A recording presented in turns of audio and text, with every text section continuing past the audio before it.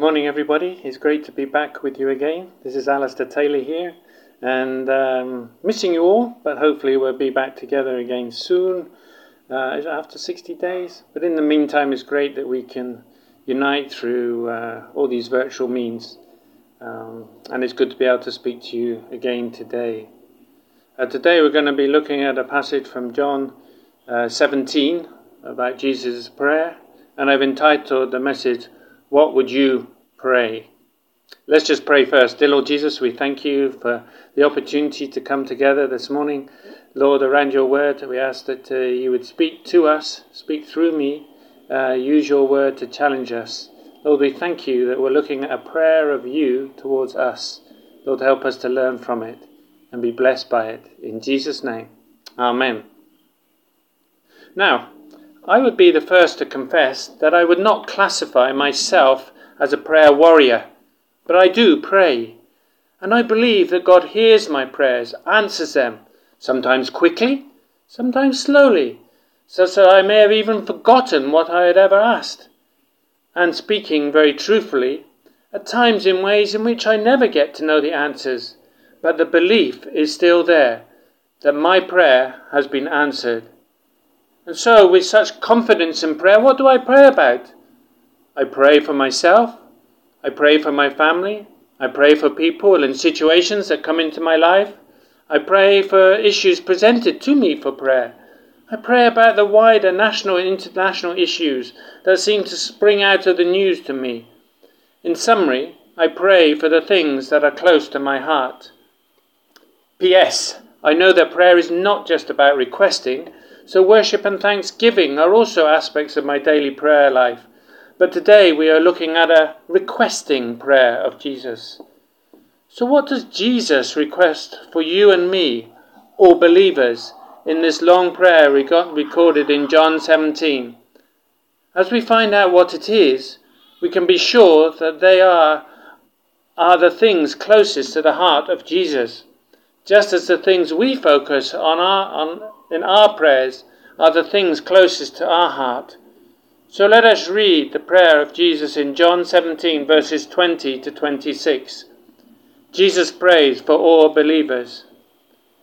My prayer is not for them alone. I pray also for those who will believe in me through their message, that all of them may be one. Father, just as you are in me and I am in you, may they also be in us, so that the world may believe that you have sent me. I have given them the glory that you gave me, that they may be one as we are one, I in them and you in me, so that they may be brought to complete unity. Then the world will know that you sent me and have loved them, even as you have loved me. Father, I want those who you have given me to be with me where I am, and to see my glory, the glory you have given me because you loved me before the creation of the world. Righteous Father, though the world does not know you, I know you, and they know that you have sent me. I have made you known to them, and will continue to make you known, in order that the love you have for me may be in them, and that I may be in them. So what is on Jesus' heart as he prays? Three things. Firstly, the unity of believers. Secondly, heavenly glory. Thirdly, love from within. Let us briefly look at each of these in turn, and as we do this, keep reflecting on your own life, your walk with Jesus, and your knowledge of the Father. Actually, this is a very personal reflection.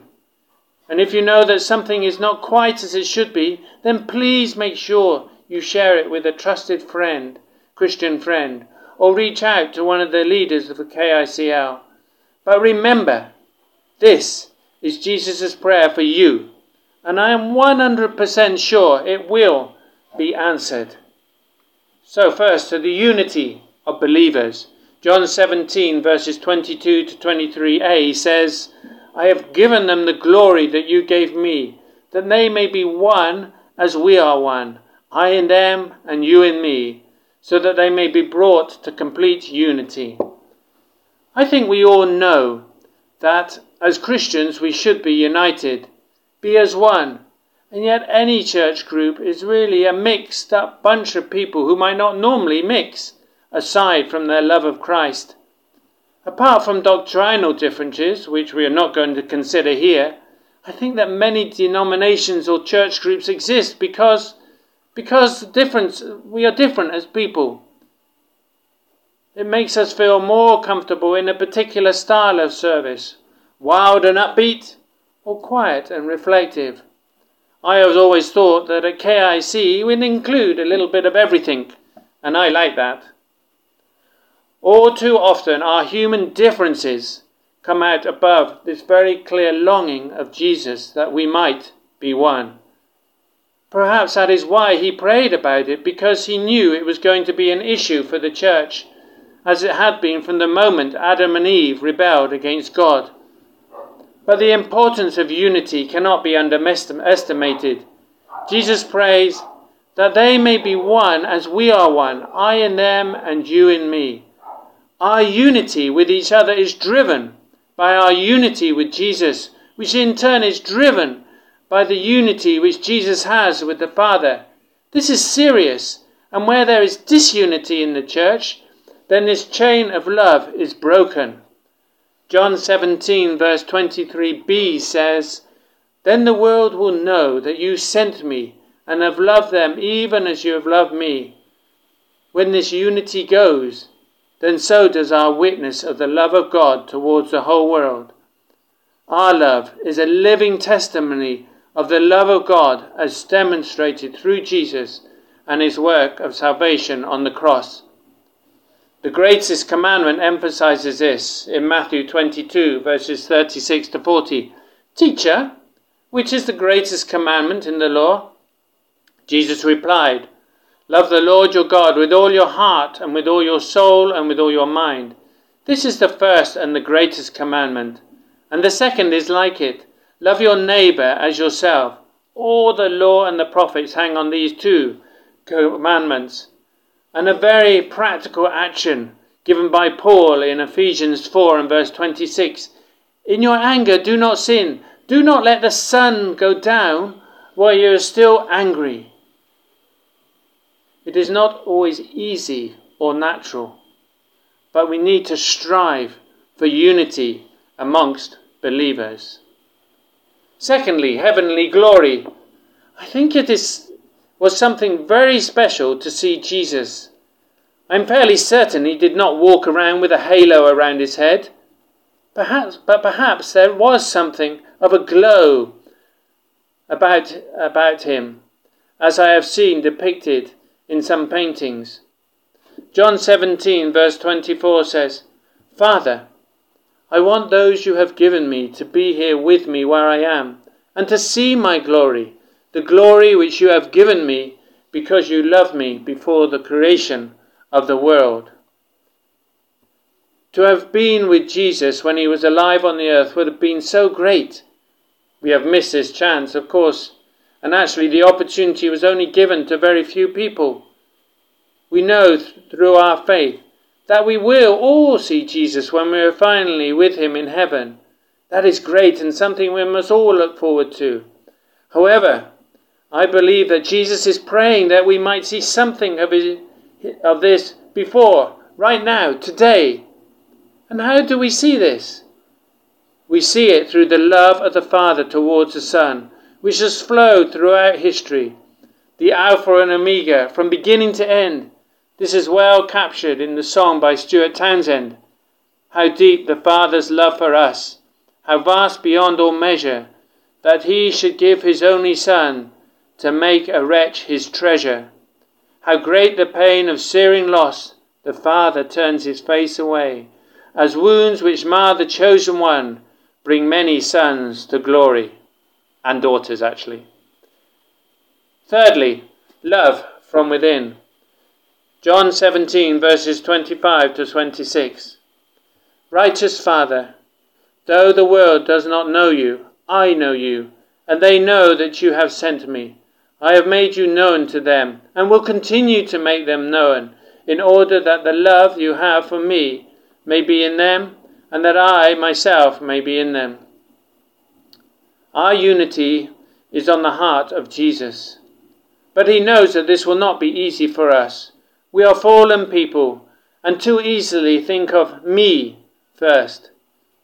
But there is an amazing fact in these verses, and it is this that enables us to ultimately gain the same unity that is found between the Father and Jesus. In order, John 17 verse 26b, in order that the love you have for me may be in them, and that I myself may be in them.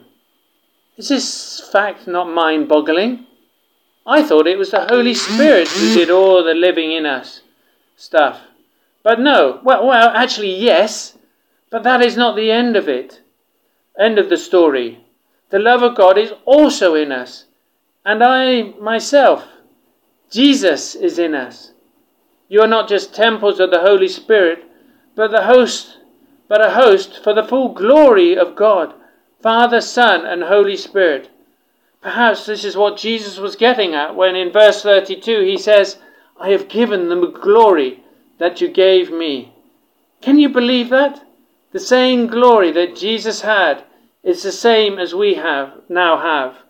The glory of the Holy God living within us. And the expression of this is a love spreading out to others. So what did Jesus pray for us? He prayed for, firstly, unity of believers. He prayed, secondly, for heavenly glory. And thirdly, he prayed for love from within. All I can say and actually shout is a very loud Amen to the prayer of Jesus. Let us pray. Dear Lord Jesus, we thank you for your prayer towards us. Lord, we know it is being answered. We experience it day by day in our lives. Let us experience it more through this week as we continue to reflect on these words that you spoke towards your Father for us. Lord, we thank you. We thank you that you saw the importance of prayer. May we also see the importance of prayer. And Lord, as you knew that your prayers would be answered, so also may we be able to trust you for answers to our prayers and know that they will be answered. Lord, we love you, and we just open our lives to allow your love, the love of Father, Son, and Holy Spirit to flow through us, to bring glory to you, and to be a witness to you towards all people. In Jesus' name, Amen. Thanks very much, everyone. It's been great talking to you again. Have a blessed week, and in 60 days I'll hopefully see you again. Bye for now.